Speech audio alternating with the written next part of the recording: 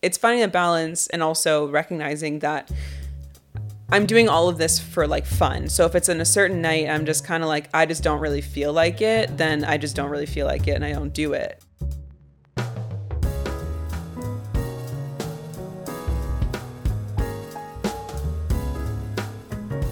A few weeks ago, I sat down with Julia Cunningham to talk about her work-life balance. We touched on being immersed in the act of doing, pursuing team versus individual sports, and the division of energy. Since chatting, Julia has actually accepted a new position that will give her a better balance and allow her to put more time towards her career and passion as a musician. I hope you make it through the incredibly awkward opening and are able to enjoy the rest of the episode. My name's Alex McLean, and you're listening to the very first episode of the 41st Hour.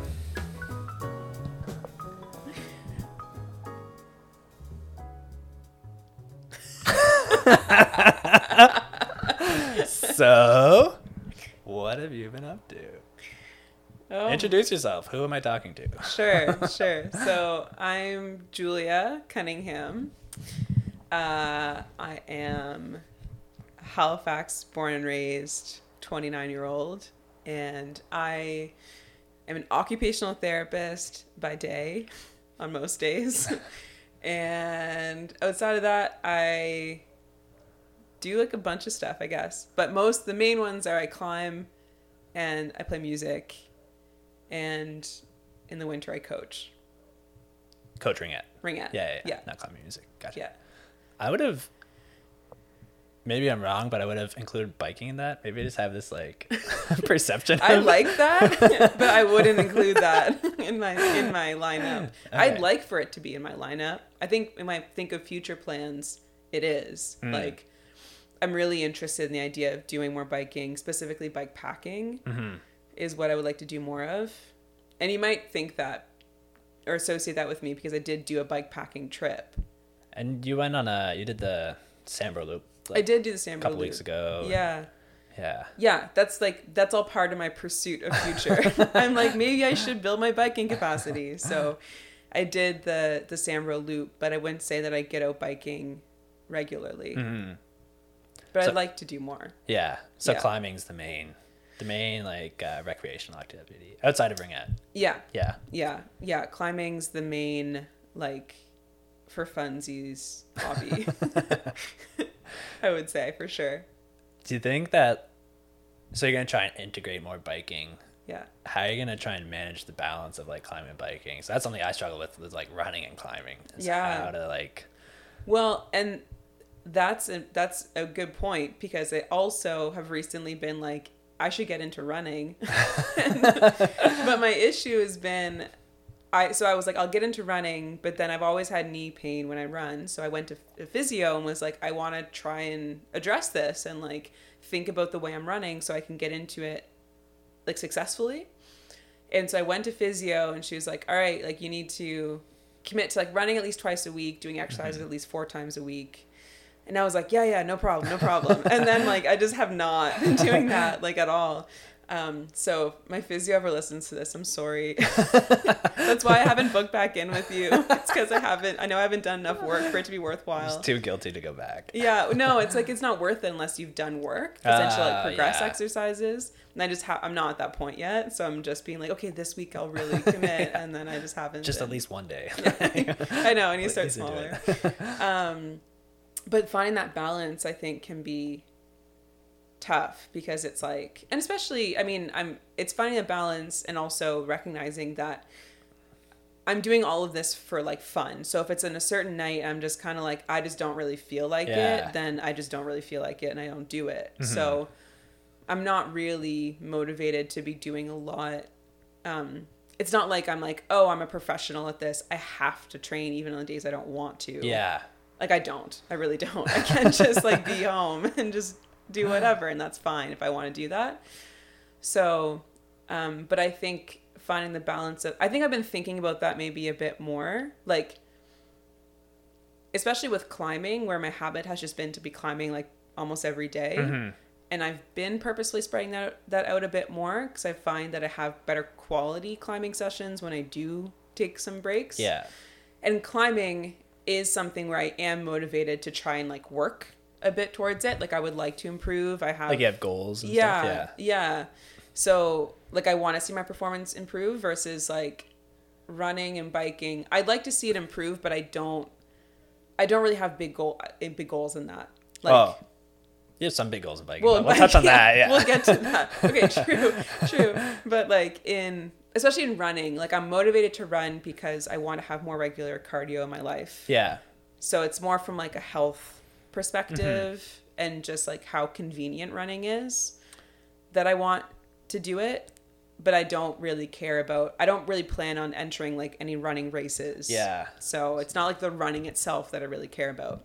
It's more like the health aspects. And like you said, the convenience. Like I would like to do more trail running, but just the ability to step outside and go for a run and not have to drive to your destination is so easy. Yeah. I think for me with running, it was like the reason I was thinking wanting to do more biking was again from the cardio standpoint, and because I did that bike packing trip and was like, this was so fun, I want to do more. But recognizing that I'd like my capacity to be a bit better. Like if I'm doing more bike packing trips, I want to be able to do bigger days.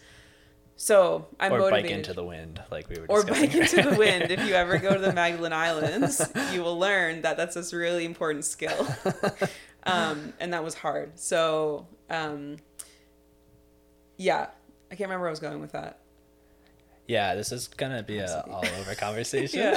But I'm trying to keep mental notes and just like refer back to them. But like one thing you mentioned was climbing goals. So what do you have specific climbing goals, or what's like any routes in mind or trips or anything? Or? Yeah, a little bit. And I think I'm feeling interested in setting some more specific ones.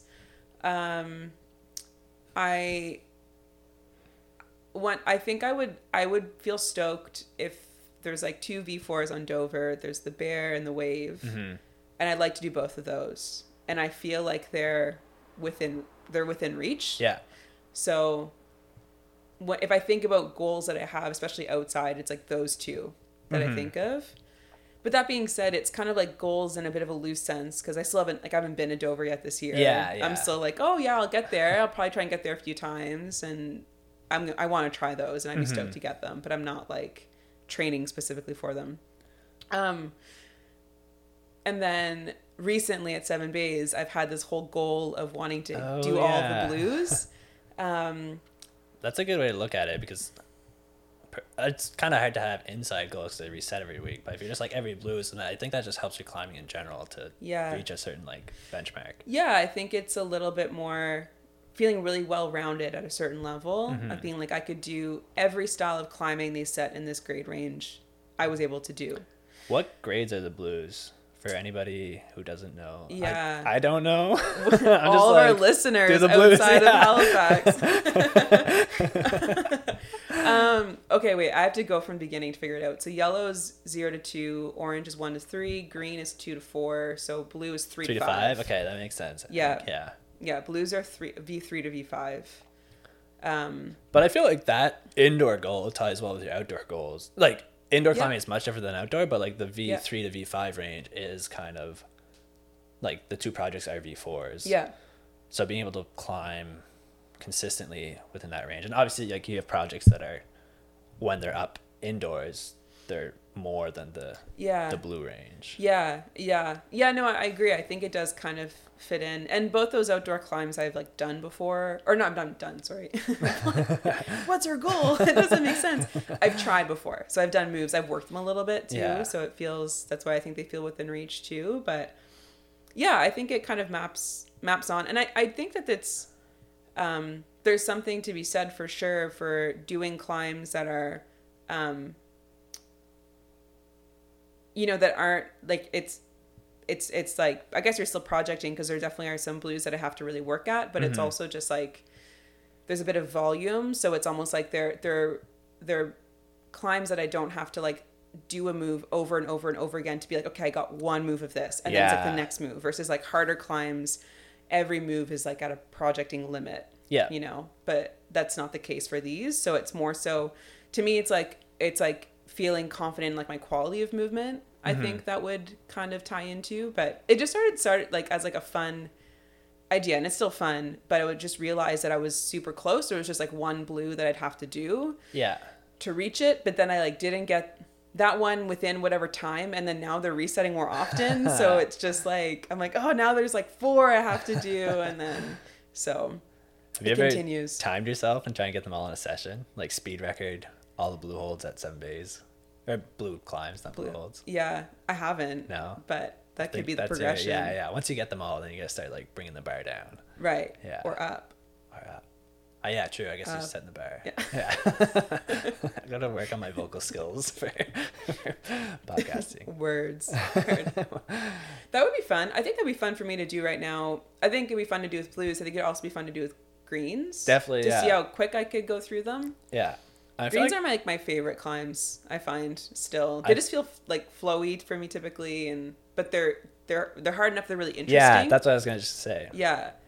Like there's typically some really interesting movement. You have to really be mindful of your body positioning. Like I think for people who are just starting out, greens teach them a lot. And I think greens can feel really, really hard. And then you learn more about how to move and they can feel a lot better. You know, like I remember when I was first starting and getting on to like greens at V2 to V4 kind of range and being like, these are impossible. And then I figured out how to move a bit more. And then it's like, oh, these are really nice. Yeah. Like, just use like more technique than body strength. Yeah. Yeah. Honestly, sometimes I find greens are difficult too. Oh, like, they can be for sure. Yeah. Yeah. There's definitely, there's typically like some greens kicking around the gym. So I'm like, that's really hard. For sure. You just kind of avoid them. Like, you're like it's like I do them once and you're like, never again. Yeah. I'm like, no, thank you. Yeah. But I don't know that I have specific goals outside of that, but I have been interested in and dabbling a little bit in like hangboarding. Yeah. I can never stick to a routine. And it's kind of like talking about setting climbing goals. I would also say I have loose goals because I don't commit to a training routine. I'm just like, if it goes, it goes. If not, there's so many other climbs that I can, or I can go for a bike ride or go for a run. And like, I think I'm just not as committed as some other people. But what have you started one, or are you kind of like diving into the details, figuring it out? Yeah, I'd say figuring it out. Like I listened to some like podcasts or like YouTube videos, just trying to figure out what makes sense. So like shout out to like Lattice Training for helping that pursuit. Tom Randall. Yeah, exactly. Wide Boys. Wide Boys, if you listen to this, call Alex. It'll make his life. Yeah, I will sponsor you guys. That's how stoked I'll be. You will sponsor them? Yeah. That'd be an interesting situation. It's just like, I could send them, what are you going to send them? Free photo shoot. Okay. I really think that benefits me more than it benefits them. No, you'll send them free custom t-shirts because you love making so many custom ideas. T-shirts. Face holds are aid. Face holds are aid. That's like still stuck in my mind. You said that and I was like, that is so good. That's like the best crack climbing trad joke I've ever made. And I don't even do it. Yeah. Like it's not even like I think you were watching Rill and I climb cracks and you were like, face holds are aid from the bed. You're like, like just slight chirp. Peanut gallery. Yeah. Like, come on. Because I'm like, not climbing. I think just dabbling a little bit in that and seeing how that feels. But I feel interested in like just building my like finger strength, like forearm strength. I think that could lend itself well to like some more outdoor climbing too, which is cool. Yeah. Because outdoor climbing, obviously, you're just dealing a lot more with like tiny sharp holds. Especially here in Nova Scotia. Yeah. Like, it's so sharp. Yeah. So it's a different type of fitness than a lot of gym climbing that's more... It's like acrobatic. Whole body, coordination kind of stuff. Yeah. So yeah, those are your climbing goals and like how you're going to achieve them. But biking goals, we've had, I guess, like an Instagram discussion over this. Yeah. But I'm definitely interested to hear more about your biking goals. I'll let you explain more about what they are exactly. Yeah, well, I'm like enamored with the idea of doing like a really big bike packing trip. So either the Great Divide, I think is what it's called. I think it's what it's called. Yeah. Obviously, I'm new into my enamored state with it. I think... Well, the other thing the route that originally got me thinking about, like, crossing the states or crossing something was just going down the Pacific Coast Highway on the west of the states, going from like Vancouver to like the Mexican border. But then through that I came across the Great Divide instead, which would be off-road, which I think would be really cool. So I think I've been trying to settle into like what do I want to do with bike packing, because I think my next step is getting like the right bike for what I want to do. Because when I did bike packing in the Magdalene Islands, first we were on road most of the time. Second, I borrowed my mom's bike. So I'd have to like get myself a good like adventure rig kind of thing. So I've been trying to settle in on like what does that look like? Like, do I want to be more on road? Do I want to be off road? I think I've settled in on wanting to be more off road, but it's like, well, what degree of off road do I want to be doing? Yeah. I feel like a gravel bike is probably a good in between, because you could do the gravel, but you could put, obviously it's not ideal, but put road tires on the gravel bike, I think. I'm also super new to biking, so I just figured. I think that's a thing. I think that's a thing. So yeah, you can obviously still kind of use it in that, in like in the road world too. I think what I've been trying to debate is like, do I think I want to do something that's off-roady enough that I should get a hardtail mountain bike? Will I be limited if I get a gravel bike? But I've seen people do some pretty cool stuff on a gravel bike, so I think it's probably the right fit. Just get some like bouncy elbows and you'll do good. Those are your forks. Bouncy elbows. But yeah, I guess if you got a hardtail, you could ride it like Macintosh and then also take on the gravel and lock the suspension. Yeah, you could. I think too, when I've gone, the one time in my life I ever went mountain biking, the part that I liked the most was like flowy single track stuff. So not really like anything I needed a lot of suspension for, just like kind of flowing through some stuff. Yeah, so, nothing super technical. Yeah, exactly. Yeah. So I think that's kind of like my jam would be to do that. But yeah, bike packing. So the Great Divide I think would be awesome. Mm-hmm. I think what gets complicated is like, how can I make that happen? Because that would be, I think I'd have to have like 2 months of my life available. So that's where I was going to get into this. Yeah. Do you think that's doable? Hard. Like with work, getting 2 months, or would you consider like splitting it up? Obviously you want to do it all in one go, but like if you had to do like 2 4-week stints, or is even like a 4-week stint possible for you in your current OT setup? That's a good question. I don't think I'd want to split that up. I think I'd want to do it all in one go. Yeah, I would agree. Yeah. And it would not be easy to do with my current work situation. I think the only way I could do it would be to take a leave of absence from work, which would have to get approved. But one of my coworkers took like a 4-month leave of absence from work. Yeah, in like the fall, which was cool. And I didn't really realize it was possible. So you're not paid for that time, but it was possible, and she had a job to come back to. So that's cool. It's nice to have that security. Like, you always hear these stories about people quitting their job and going off on road trips, and then, but to have like something to come back to and like know it's there and you can like just get right back into regular life. Is pretty cool. Yeah, and I think it would make me for sure feel more confident in like just the budgeting and planning of it, of being like, okay, I know I can plan to be returning to this job specifically. I know it's there. I know when I'm going back to it. I know when I'm getting my first paycheck again. You know when what your salary is. Exactly. Kind of thing. Yeah. So I think I need that kind of comfort. To really just feel good about being like, okay, sweet, I'm just going to take off. So that would be hard, I think, to do, but I think that's an option, would be taking a leave. Mm-hmm. But it's definitely something that I'm feeling is like, I get like 3 weeks vacation. Same. So it's, sometimes I start daydreaming a bit of like, what could more flexible work look like? Yeah.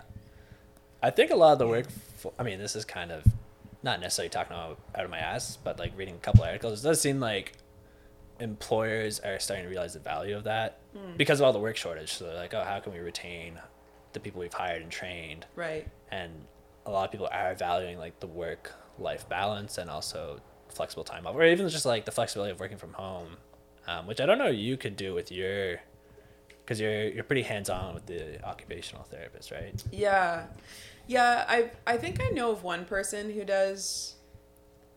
She does work from home stuff, like she works remotely, and I've actually thought about reaching out to her, just to like figure out what that work looks like, because that's appealing, and like you could theoretically like plan a road trip for a really long time and be on working. A bike, set up your laptop on the handlebars. I saw a video of a guy who like did take his laptop with him on a bike packing trip. Okay. Yeah, and did like some work. Wow. Like on the way, but he like sometimes stopped and like stayed in like a city for like a week or something like that. I was like, that is a sweet office. Just go like sit in the mountains Just and wherever. send a couple emails. Yeah. Just yeah. So, but I think for most OT work, yeah, you're hands on. Yeah. So, the exception I think of is like maybe some mental health work where it's more conversation based. Okay. You could do remotely, but yeah. So, on the OT topic, what exactly do you do for work? You've explained it like a couple times to me, but like it's kind of the point of this podcast for me personally is like explore like their working side and then their fun side. And I know you three are fun side of like climbing or like cross country skiing, whatever, right? Yeah. What is my OT work? So I work currently in preschool autism intervention. So I work with like 4 and 5 year olds, autistic 4 and 5 year olds. And I'll make a note about language that I use identity first language, aka saying an autistic child, versus person first language, like a person with autism. Okay. I'll use that because it's my understanding from the autistic community that that's their preference. Mm-hmm. But it's worth noting because it's a bit of a conversation piece, I think, currently in the community. Okay. And different people individually have their own preferences. So if I was speaking to a person or about a person directly, I would use their preference. But my understanding is that most of the community would prefer me to use autistic person, that identity first language. So that's what I use, unless I kind of know differently from a person specifically. Yeah. Anyway, so just a fun little note. And I could get into that, but it's a whole thing because in school I was taught person first language always, but that's from the autistic community specifically. There's conversation around that and how, like what they prefer being different. Anyway, so a little side note, but that's the language I'll use. But so that's the work that I do. I work with autistic preschoolers, which is a great time. They're adorable. It's a good time. And so I'm in, our work is in wherever they are. So I'm in like preschools, daycares, in their homes. But in my role, I am sometimes out seeing them in person, and I am also sometimes in an office prepping reports or goal plans, or drafting out like more detailed plans on certain goal areas. So I do a lot of that paperwork and organizing kind of side, and then I like clinically supervise other people who are going out and doing most of the visits with our kiddos. Yeah. So it's an interesting kind of role because I'm less hands-on than I would be in other, I think, roles of OT work, which is part of a reason why I've been thinking about doing other work, because I think I would prefer to be doing a bit more doing and a bit less thinking and writing about doing. Yeah. Did you start off with doing and then you kind of graduated to this supervisory role? Yeah. Or you started with this role of supervising? I basically started with this role. Yeah. Okay. Just kind of like how our program is set up. And that's not super uncommon. Like in other areas too, there's often OTs who have either OTAs, which is an OT assistant, or like a rehab assistant. So even in other roles, there would be a similar relationship with some people who are the folks who are trained, who are like, carrying out intervention that an OT plans, basically. Okay. So that's not uncommon, but I still think that I could be doing more hands-on in other roles than I am doing currently. Yeah. Which I think I would like. Yeah. What about the hands-on aspect do you think you'd enjoy more? Just like being up and active, or? I think that's a part of it. I think it's also just more like present of an experience. I find that what I'm struggling with is making like making my brain focus. And when you're doing something, you're just doing it. Like you're not fighting yourself to like attend to something because you're there present in the moment. Yeah. And so I think that I find that actually quite like mentally draining to just be like, okay, like now we're doing this thing. And if for whatever reason my mind's elsewhere on that day, then it's just like the day's a battle. Yeah. The day's a battle. Just in case you want to cut out my voice crack or not. But so that's, yeah, I think it's just how immersive doing physical work is. Even if like the work I'm doing isn't physical work in the sense of like labor, like really heavy lifting. Although honestly, like sometimes when you're playing with kids, like you're picking them up, you're throwing them around, you're running, like you work up a sweat for sure. But yeah, just like the actual doing of something, I think,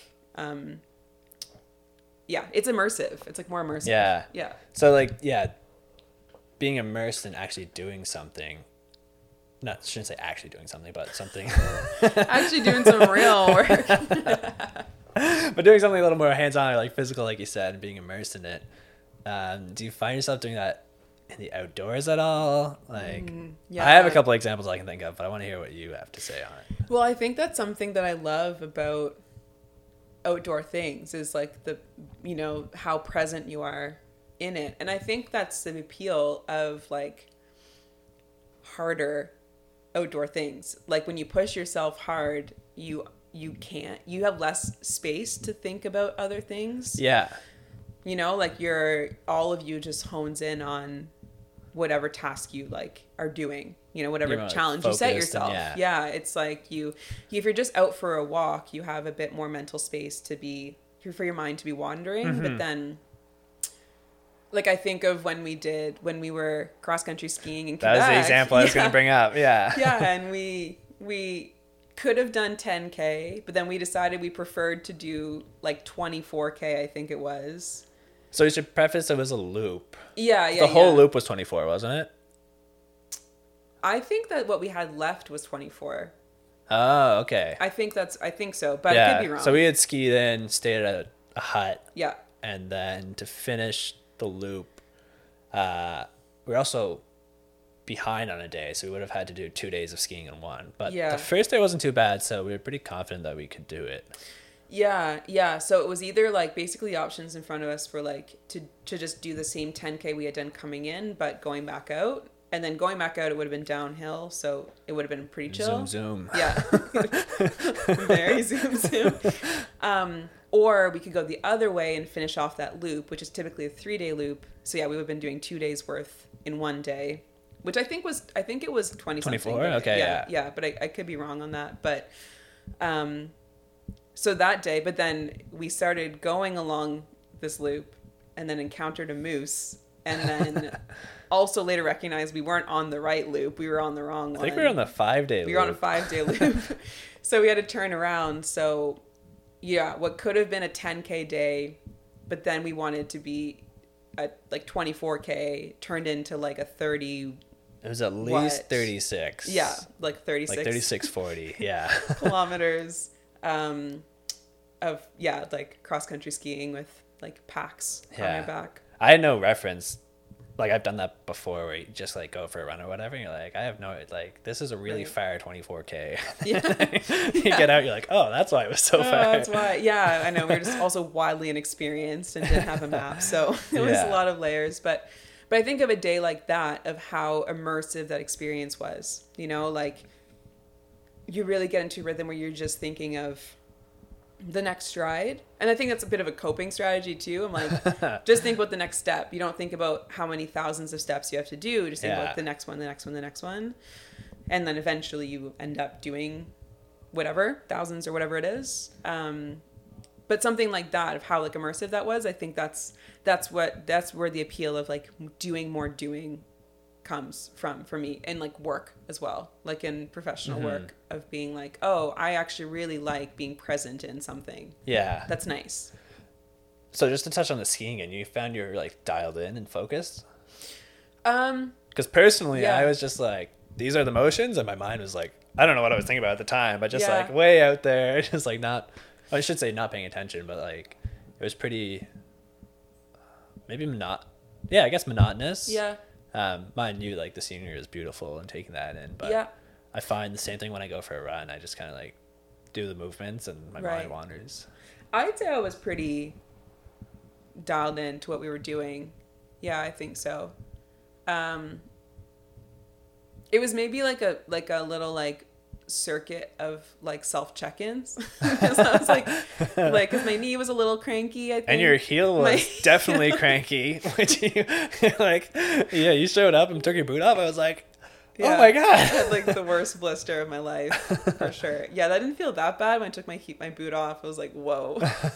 Maybe that was pretty rough. There's a lot of adrenaline happening in that moment. Yeah. Yeah, but just tune in to, I think, like how my body was feeling, how my legs were feeling, that kind of stuff. And like that was too on that day. I mean, I've moved away from my mind thinking so much about like my heart when I'm doing that stuff, but I think I was a little bit of that, just aware of like this was the hardest thing I'd done since heart surgery, and there's been so many things that have been that thing, you know, it's like moved over the last couple of years. It's been 2 years now, but still I think when in that point I was more of a place of just being like, okay, I wonder what my capacity is like right now, and feeling like not stressed and happy that I wasn't feeling stressed. Like I was more so about like, oh, I hope that my legs stay feeling good. I hope that my knee stays feeling good. And I was happy to be in that place because, you know, for other things, I've been more concerned about my like cardio capacity or just feeling less trusting of my body in that side of things. So if anyone is listening to this, for those who don't know, Julia had heart surgery before we met. So I don't know what your lifestyle was like I'm assuming like you're pretty active now. It was probably pretty active before the heart surgery. Yeah, for sure. I had heart surgery maybe like 6 months after I really started climbing quite a bit. So before that, climbing wasn't a part of my life, which is funny to think of now because it's such a big part now, and it has been for a couple of years now. But climbing wasn't really a thing, but I still was into like hiking. And I think I was at that point getting more and more interested in like bigger kind of adventures or planning for bigger things, you know, like I always was really into like local hikes. But it was just sort of like being like, oh, I could do like this or this, you know, these kinds of things. Like the summer before my heart surgery, I did like the long range traverse in Newfoundland, and that was like the biggest thing I had done, kind of thing. Still pretty big though, like not it was cool. Like, you just went from like hikes around the city, and then you're like, but I also did the but I bought like a backpacking backpack for that trip. Gotcha. So it was like, so that was like the gateway activity. That was the gateway drug of outdoor things, and it was super cool. It was I recommend. I haven't done that one. I recommend for sure. But but definitely active. But I think I've transitioned from like active for me when I was younger meant like team sports. So ringette was like a really big thing. And I did other things, but ringette was the big competitive one. Like I also like, you know, played a bit of soccer and lacrosse at one point and that kind of stuff. But ringette's been the big thing. And I think it was actually interesting for me as like a young, like as a young adult. I'm still a young adult. But like early 20s, like making that transfer over of being like, okay, I'm not a competitive athlete anymore in this team sport. So like, what do I want to transfer into in like athletic pursuits? Yeah, because you played pretty high level ringette. Right? Yeah, like I played on our provincial team, you know, when I was like a teenager and stuff, and went to like nationals and that sort of thing. And so once you kind of graduate out of that, there's not really like much. There's not much to move into. I should say you could, like, there is a national ringette league, you could play at a high level, but they're anyways, I was kind of done at that point. So it was just kind of like, what do I go into next? And I think I spent a little bit of time of being like still considering myself to be like athletic and still doing some athletic things, but realizing that I wasn't really putting energy into anything like athletic. And I think in more recent years, I've done this transition of recognizing that like outdoor things can be something that you plan around and maybe train for in some sense of training, of that as a word. And like, that can be like thinking of yourself as an athlete in that point. I listened to a podcast recently and it was encouraging people to think of themselves as athletes. And I think it's kind of like, I think it can feel a little bit funny to be like, well, I'm just someone who like runs or like climbs sometimes or whatever. And you can take it really casual, but I think it's still recognizing like you're pushing yourself. Your body has nutritional needs relating to that. You need to recover relating to that. It can be helpful for you to train relating to that, whatever you want training to mean. But if you're climbing regularly, even if it's just for fun, you are training. Like you are. Yeah. Even though it's not like structured, you're still like pushing yourself. And you're obviously getting stronger if you're doing this activity all the time. Yeah. So yeah, it's been kind of like shifting into that. And I've been stoked on like, I think I'm falling into more of a place of viewing that as like how I want to push myself, like physically, or that's what I want to be. Like climbing specifically, or you mean the like solo sports as opposed to team solo sports, like outdoor solo sports. Yeah. Like that kind of a place, which is cool, and I think feels more sustainable. Like I think so too. So I've had that thought. I rolled my ankle pretty bad at lunchtime basketball a couple of years ago. Yeah.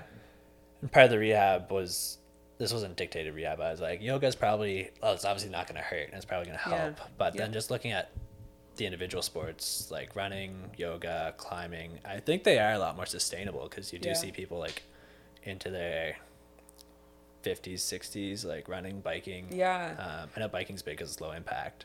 Yeah. Well, like what we were talking about earlier about like that video of North Shore Betty, this like 70-year-old like crusher, what a badass. like mountain biking out west, and how that made me feel really happy because I was like, I'm 29, and you can get caught into a bit of a trap of being like, I'm past my like athletic peak, and that's probably true, but it's also, I don't think I ever worked really to reach my athletic peak, so it's kind of a moot point almost. It's like, well, whatever, what am I mourning? I didn't do it anyway. But like just recognizing how much capacity and potential my body still has and can have for so long. That's why I like hanging out with you, because I can see where I'll be in 3 years. Like, Julia's still crushing it. I got 3 years to go. We'll just keep on moving that. Be like, she's still holding on. Yeah. This is why I would cheer for you. I'm like, go get it, Julia. But yeah, it's cool. I agree. I feel like you see people, you hear of climbers who are crushing, like, there's like into whatever decades. I don't know the exact numbers, but I'm pretty sure there's like a 60-year-old who sent 514 something, and you're just like, wow. That's not my goal, but it's cool to know that it's available, right? Yeah. And then, like I was saying earlier, I ran to a guy in Tahoe who was 60, and he'd run 100K, and then whenever Moab 240 is, he's going to go run that. And I was just like, whoa, okay, cool. Yeah, super cool. And it's like, it's kind of like, it is true that like my peak performance moment, depending on what activity I wanted to do, but let's just say my like peak capacity for acute exertion and recovery was like, I don't know, early 20s or something like that. Yeah, sure. But like, I can still push myself to some really cool limits much past that, right? It's kind of like that idea of like, if I wanted to be like an Olympic sprinter, like that probably would have been the time, but like that wasn't going to happen anyway. Instead of like sheer motivational lack, and just, lots like of interest. reasons. Yeah. Like, I'm not trying to say I could have been a sprinter if I just wanted to. Like, that's not what I'm trying to say. I just mean like, that's an important consideration if that's what you're gunning for. But if that's not what you're gunning for, it's just cool to think of the longevity piece. And I think there's so much of that in biking and climbing and lots of stuff like that. Yeah, so I've also made that gradual transition. I don't think it was intentional, like other than like lunchtime basketball, like I mentioned before. That's probably the only team sport I'm playing these days, maybe the odd like pickup basketball game, but yeah, transition to like primarily running and climbing, but slowly getting into biking as well. But your teammates from your ringette days, are they still sticking with ringette even if it's like recreational, or have they done similar transitions to individual sports? Yeah, I think it depends on the person.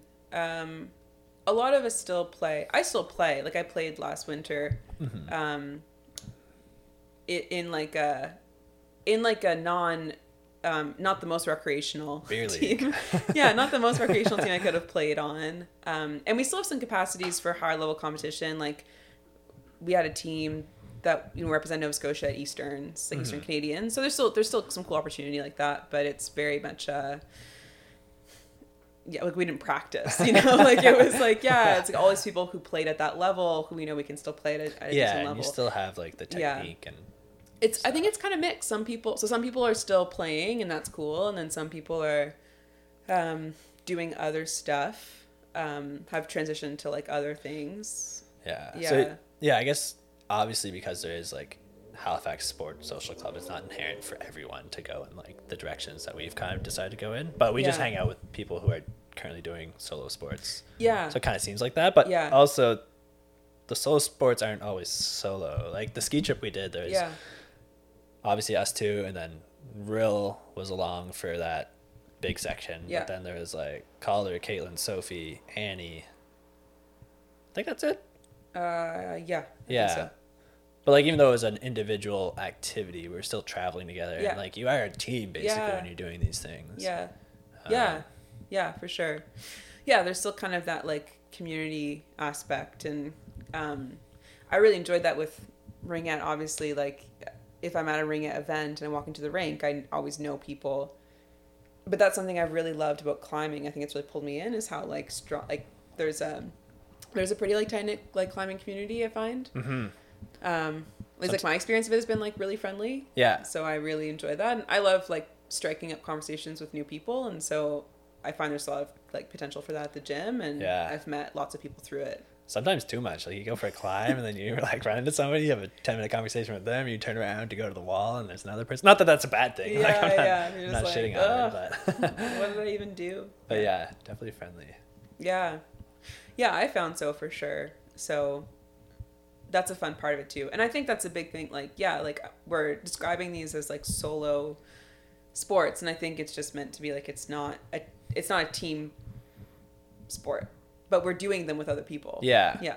Especially if you get into carrying gear and stuff. So like obviously if you're 3 people hiking, well, I shouldn't say obviously, but you're probably gonna bring a 3-person tent. Yeah. And then you like divide. Somebody takes a pole, somebody takes a fly, somebody takes a tent. Then you're like actually relying on each other to get through it. Yeah. Or one of the things I think about is like rock climbing multi-pitch, is that you're like definitely a team, because you have to rely on, if something goes wrong, that your partner can help assess the situation and solve it. Yeah. But back to the work activities topic. Yeah. Do any of your coworkers know your outside interests? Or like my work experience personally is that they're like, okay, Alex likes to go outside and climb and do these things, but I don't think they know specifically like the ins and outs of just the outdoors. How deep you are into it. Yeah. Like, and that's mutual, because like a lot of them like to golf, and I'm just like, kudos to you guys. Not that I have anything against golf, but it's just the weather window opportunity is same for running, climbing. Right. I'd just rather go do that, right? Let the record show that I've tried to convince. I've invited Alex to go golfing before. Alex is known for saying yes to everything, and I once was like, "What about golfing?" He's like, "No." I think my response was, what did I say? I was like, "No, but if we had to bring one club and our time factored into it, then I would say yes." Just like sprinting between holes, whacking a ball. Right. Yeah. Make it some kind of a challenge. Yeah. And then you gotta like pick which club. Like you're obviously not gonna bring a driver, because then you gotta putt with a driver. You're not gonna bring a putter because you're gonna drive with a putter, which isn't gonna work. So somewhere in the middle. Yeah. But I would give it a go. I would go golfing with a crew, like the Send Friends group. Just to try it. But that's more of a social thing than like an activity, right? Yeah. And that's what golf is for me, I think, though, too. It's like a reason to hang out with some friends. Like Honestly, some of my friends. that's how I look at bouldering. More of a social thing, but we won't get into that. Yeah. Teach their own. Something I just do for funsies. That's a whole thing, though, of like, I've been thinking recently about what parts of climbing I like the most. Like, what am I interested in? And I kind of had this moment of realizing that indoor bouldering is some of my favorite movement. Mm-hmm. And part of me felt almost like shame in naming that, of just being like, that's lame compared to like all this cool outdoor stuff you can do. And it is really cool and it's beautiful to be outside. Mm-hmm. But the type of movement that you can do indoors that you can't really do outdoors, I find really fun. I find it really playful. I find it really like cool to do. Which comes back to like having fun we mentioned earlier, is that like I can't remember how that came up. I think it was like training for peak performance. Oh, it was about like, I think it was climbers who climb on days they don't want to climb. They're not necessarily having fun there, whereas like us, we're just casual, just bopping. Just bopping. That's a good way to put it. So like if we're not feeling a climb and like this isn't gonna be fun, then we don't do it. But like for you, obviously indoor climbing is fun. It's really fun. Yeah, it's super fun. I think, but then it's super fun. So would you ever choose indoor over outdoor? Yes. Hey, that's totally fine. I think it depends. I think the thing with outdoors is I recognize that it's less accessible, like in terms of I can always go bouldering inside. Yeah. No, whenever. So that's where I think I will choose to prioritize the opportunity to go outside, because I like need to coordinate with some people. And then if we're like sport climbing, my rope skills are limited. So I'm like wanting to learn a bit in that, but also just like feel like I need the support of other people who have some more experience. So like, I'm like, oh, I should jump on this opportunity to do this, because it doesn't actually come up all the time. Like, you know, like the conditions have to be right and have to have a day off work and it's the worst when it rains on the weekend and it's nice like Monday to Friday. Yeah. And you're just like, oh man. Exactly. Yeah. So I think that's why I choose to prioritize it. But if it was just like always available outdoors or indoors, I'd probably do a mix. Yeah. But it is definitely different styles. Yeah. For sure. It's like, well, yeah. And I recently I went, trad climbing with Rill, and we were just climbing like a crack, and I'm just like, that's totally sucks. Different. This actually sucks. We know. I'm like, bring it on. Why are there cracks in gyms?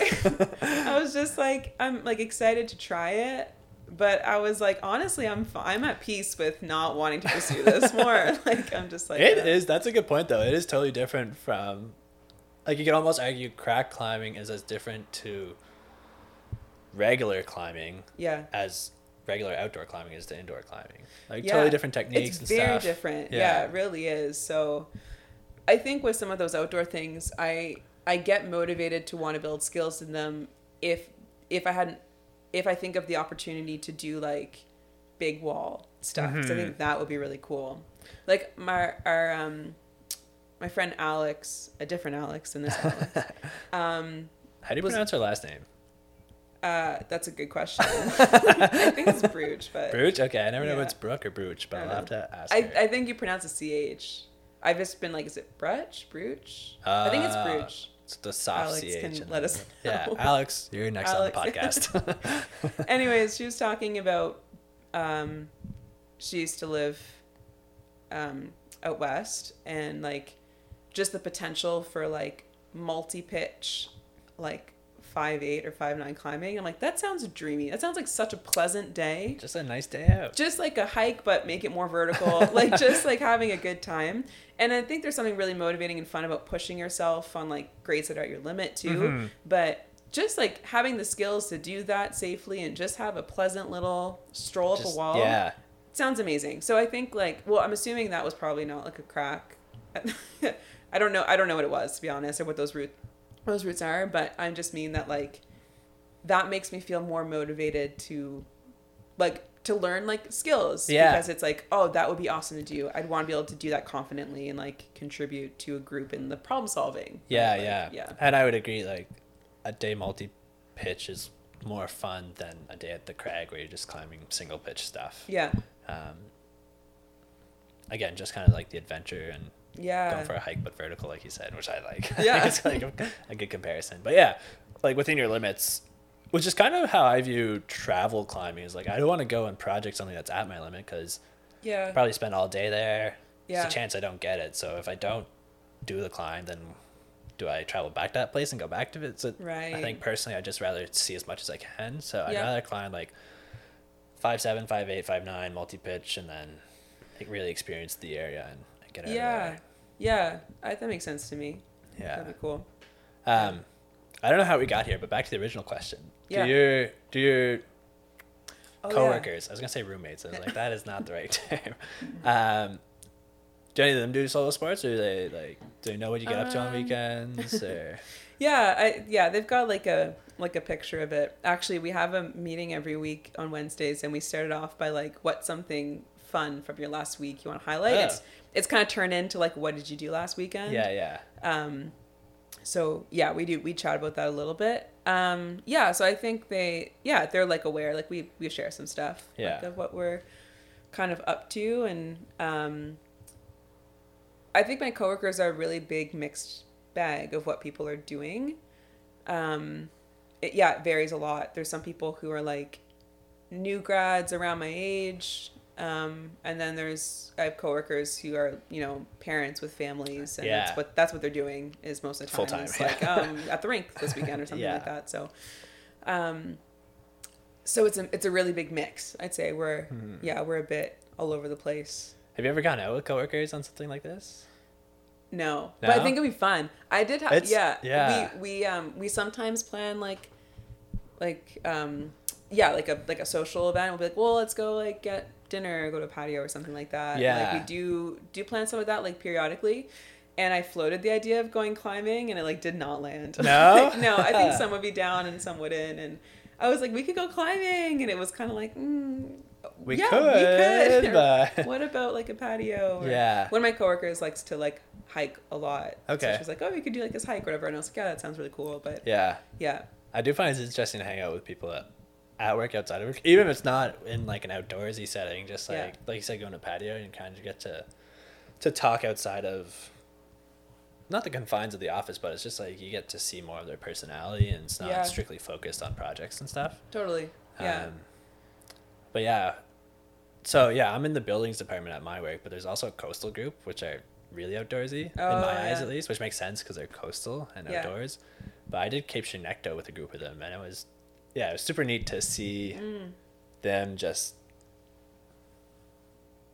in an outdoors. I guess like I've never worked with them directly at work, so I don't really know their like work personalities, for lack of a better word. Right. I just know them as their like recreational selves. Yeah. I don't. But I would love to like take some people from the department climbing, or like, I love taking people climbing who like haven't really done it. I love introducing people to it. I don't know exactly what it is. I think like seeing someone like figure it out and experience success and be able to help them in that. I think it taps into like my coaching brain. Like I find that super fun. And I think part of it too is like it's become one of my favorite things to do. So and just I'm involve just like, people in your favorite activity. Yeah, and I'm like, everyone will love it. Clearly, like I love it. But I really enjoy like. Yeah, people being like, oh, I think I like want to try climbing. I'm like stoked about that. Yeah, you're like, let me know. I'll go anytime. Yeah, any moment, I'll drop anything and go. I think it's just super fun. Yeah. That being said about nobody in the office climbing, I know one of the guys took his kids climbing, and he was looking. He was like, "You want me to put my foot on that hole there to start?" Yeah. He was like, "No." Yeah. But I think part of that too is maybe the age gap at work. Like we have quite a widespread, or not necessarily the age gap. I shouldn't say that, because like climbing, like we discussed earlier, there are people in their 50s, 60s climbing, but different stages of life. So like you said, you have coworkers who are taking kids to arenas on weekends and stuff, and same, right? Yeah. So. Yeah, definitely. But I do think there's also a piece of like people kind of get ingrained in their ways or habits, and that's not to say that's a bad thing. You find things that you love and you want to keep doing them, and that's cool. But I think people sometimes kind of are like, I feel like people feel like, oh, I can't try something new. I'm at whatever state or whatever age. Yeah. I think it's something I think is really cool with climbing too, is that people don't typically start it really young. Like there are obviously people who start it young, but most people I'd say who are climbing started it probably as like an adult or like a late teen or whatever. Yeah. Like it's not like, oh, I've done this since I was like 5. Like I think with, let's say, playing hockey or like ringette, like there's a big learning curve of like skating. Like that's I think a significant thing to like come into. So people much more rarely would be starting it, you know, in their 30s. But I think like I see. Climbing, people like you know, you see people who are like in their 20s like, yeah, I'm brand new to it, I'm just starting. Yeah. It's almost like, yeah, it's interesting you mention that, because it's kind of like the solo sports are more inherent to, or like easy to pick up, like inherent to the movement. Yeah. Because like you mentioned skating, you have to learn, but even like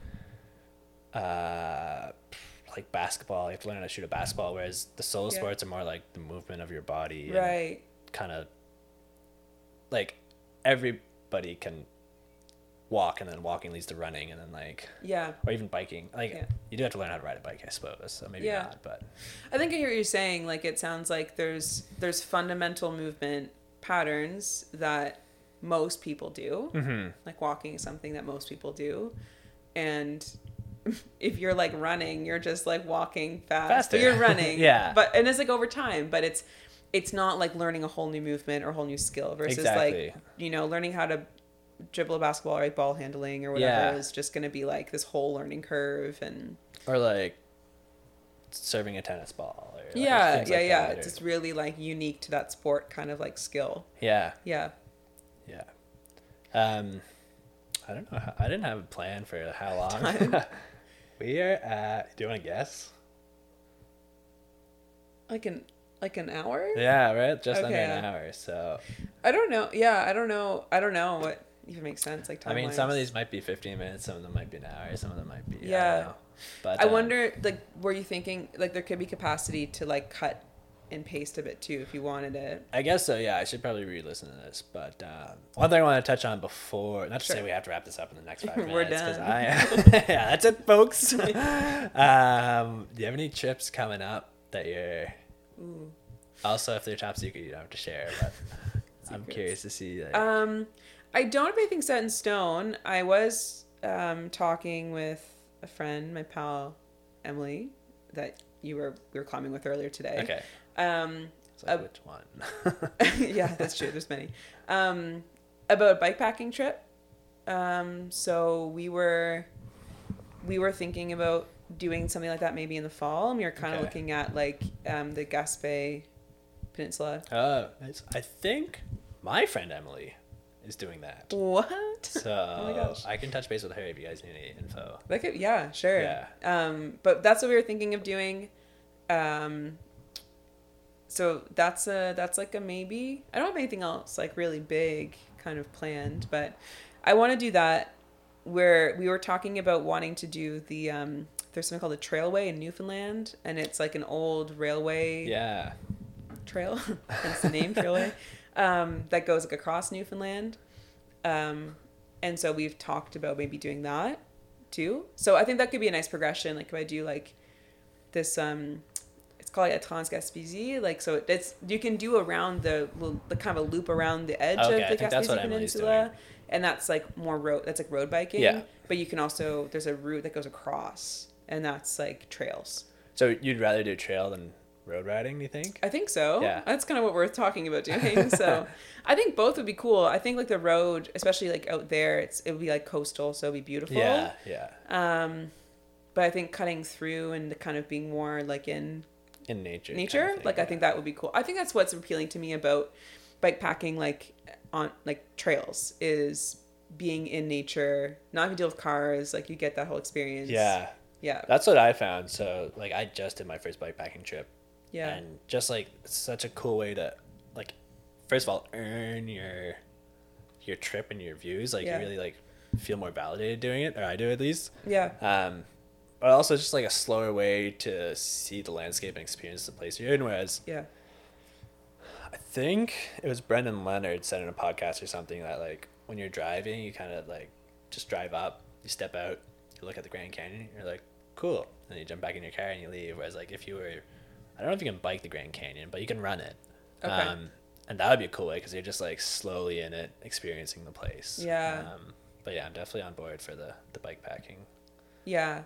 And like human powered adventures. Yeah. Yeah. I think there's something really, like rewarding about that. And I think it's like that immersive kind of piece again, like you're in it and I don't know, it's gonna sound really like wishy-washy, but you're like in it in a more like intimate way. Like you're No, I totally agree. You're not like, oh, I'm in my car, I'm kind of separated from it. Like you feel all of it, even if it's not pleasant. It's like if it's hot or if it's windy or if it's rainy, like you're just like experiencing all of it. Yeah. And I think that just really, that's why you get a feeling of like accomplishment, but also again, it's like you really feel like you experienced a place, I guess, when you're seeing it in that way. And we've talked before about how like biking feels like a great balance of like you can cover a lot of ground but you're still experiencing it. So you know, hiking, you're maybe experiencing it like the most, or you could maybe argue, but you cover less ground. So biking, I think you still are slow enough pace that you really feel it and you're not totally wrecked, because that's why I initially wanted to get into ultra running. I was like, this is such a cool way to like experience a landscape. Right. You're like running through, you're doing it yourself, but like a lot of like if you're running 50 kilometers, you're probably not going to feel great at the end of the day. You're not going to bring a tent with you while you're running. Although I've learned that fast packing is basically ultra running with as light. Yeah. I'm going to stick to bike packing. And I just like know my knees will never reach that point. So like but that's cool for the people who do it. But yeah, I think biking, it feels almost a little more accessible of a way to do that. And I think of that from the standpoint of like, I think the fitness you'd have to reach to like ultra run or like run with like a pack and like that cover that distance or whatever. Biking just feels a bit more doable. Yeah, you don't have to put in as much training, I guess. Yeah, and you can obviously go ham with whatever. So like you could like you could reach wild limits biking too. Like of course. Well, I've heard you can do the Great Divide in 4 weeks if you do 100-mile days each day. Right. So like you can do whatever you want to do if you decide to do it. But I think it's like a way you can cover lots of ground in a way that still feels like reasonable. Yeah, for sure. Yeah. Cool. Is there anything else you want to touch on, or what are your thoughts? And I don't know. I don't know how to start this. I don't know how to end it. Yeah. You're like, I don't know.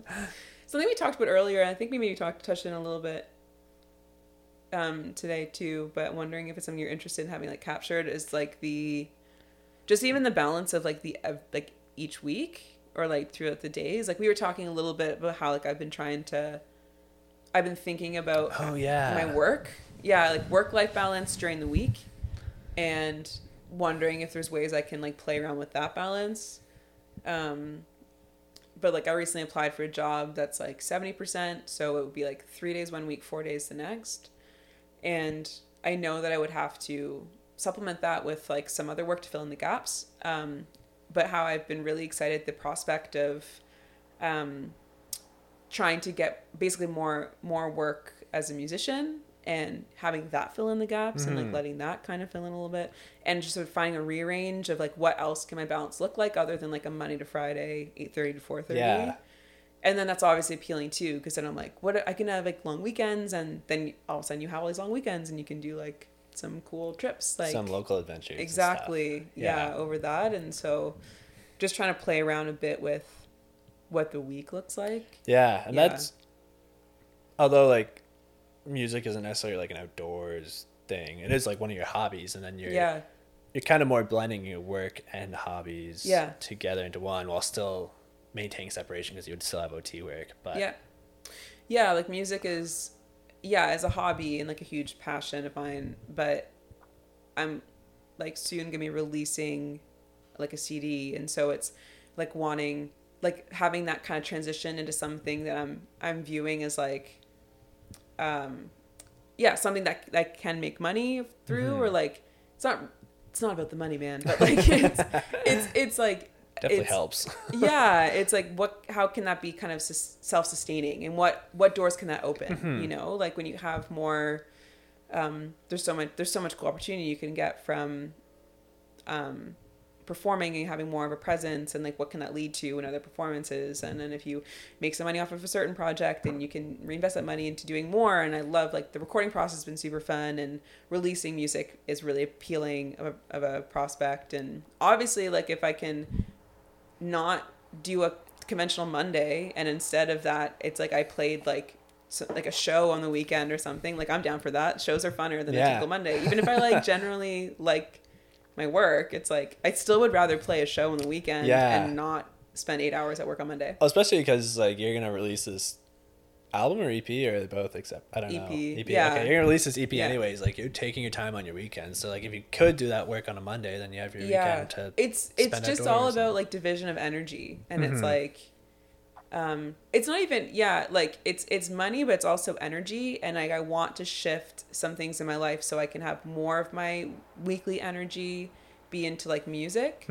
And the thing is that when you're working, like that takes up time and it takes up energy too. So it's like having mental capacity after you do a work day to be able to then like record music or do whatever else. And it's like, you have those hours, but do you have the energy afterwards? And so I find that too, especially with photos, which I haven't done as much of lately, but like I'm sitting in front of a computer all day and I come home and I have to then sit in front of a computer more to do photos, which like I put on myself, like I take on these projects, but I definitely but it's like you have those hours, but it's like you have to be doing exactly more of that like computer time. Do you really have the mental energy to be doing it? Do you really want to at that point? So it's like I think it's interesting to think about, like, can you sub out one day of your week and then you're doing that a different type of work instead. So I do find that the like if I have to work overtime or we're quite busy, I'll save those days for the days that we have the lunchtime basketball, because that break in the day is almost like a reset. Or if I have to go to site, then I'm on my feet, then it, because although I was working but I was like up and moving, it doesn't feel like I'll get back from site and say like, okay, my 7.5 hours start now, because it's 7.5 hours in the chair as opposed to like actually up and moving. But even so, like I was training to run Cape Chignecto, which didn't happen, but part of the training, I didn't really have a training plan, honestly. I was just like trying to put in some long runs and get used to being on my feet. So one of those was buying a standing desk at home. Because I have that flexibility to work from home some days. So some days I work from home and like stand for 4 hours working. Or I would start early and then go for a 2-hour run at lunch kind of thing. I was trying to figure out where I was going with that. But like with the energy, I find like that break in the day is helpful if you can. If you can get it. Yeah, totally. It's kind of like a way to reset. But I think that's been like a balance I've been working to find in like, because there's a lot of things that I like to do. So it's recognizing that even if I'm like, okay, well, this will only be this amount of hours in the week, and then that means that I could still have these hours left. It's just like, but you need time for like doing nothing. Like you need time to be like, doing nothing I is just need productive. to flop sometimes. I think you coined the post-work flop. No, my old roommate Emma did, and I just give a shout out to Emma. But I think I'm kind of associated with it now, at least within our like the shared head of friend marketing group. of the post-work flop. The flop. The concept of the flop is just like taking time to be like horizontal, and that's what you're doing. Because you're just flopping, and but you need time to rest, and you need time to like get groceries and make food and do laundry and those things, and that takes energy too. So it's like finding the balance for all those things and realizing that I've been thinking about kind of the next year and sort of reorganizing a little bit. Like I think I'm going to be taking a step back a bit from some coaching stuff, which is something I love doing, but it's like I want to do it well. I have to put energy into it. And it's like if I also want to be releasing music, I want to do that well and I have to put energy into it. And I still need to have time and capacity to like do life. Definitely. Like other things. So no, that's something I don't know if struggle's right way, but definitely aware of, is that everything you do has an opportunity cost. So if you're doing one thing, you're not doing the other. not to say that you're not enjoying what you're doing, but you're just like always aware that you're like, oh, I could be doing whatever or doing something else. Yeah, totally. Yeah, and it's just like making choices to be able to like prioritize what you want to, or recognizing that you do have to do a bit of that. Like sometimes you do have to do a bit of thinking or planning kind of around that, because it can be easy for things to like just fall on the back burner if you don't like make them happen. Like resting, which I like. Usually I find like the flop is what goes to the back burner, because for me, I just get so busy doing things. But I have a friend who like, she was the same way, but she would schedule a flop. Oh, I don't know if it's a half day or a full day, but like put it in her calendar, and because it was scheduled, she was like, okay, I'm not doing anything today, which I think is totally valuable and important, because like you do need time to recharge. It's impressive. I have to confer with them about the flop industries. Yeah. Like, yeah, that's cool. Or well, it's being planful around that, and just like, yeah, it's like I could do like XYZ back to back to back to back to back. It's like, or I could not do that too. Mm-hmm. And that may be better for me, actually.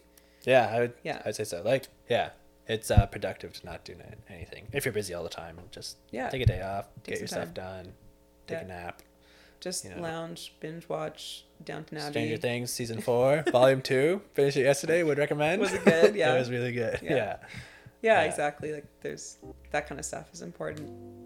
Yeah. Cool. So, wrap this up then. Yeah. Can I go to Mex still? Oh yeah. Go see what we can blow our budgets on. Sounds good.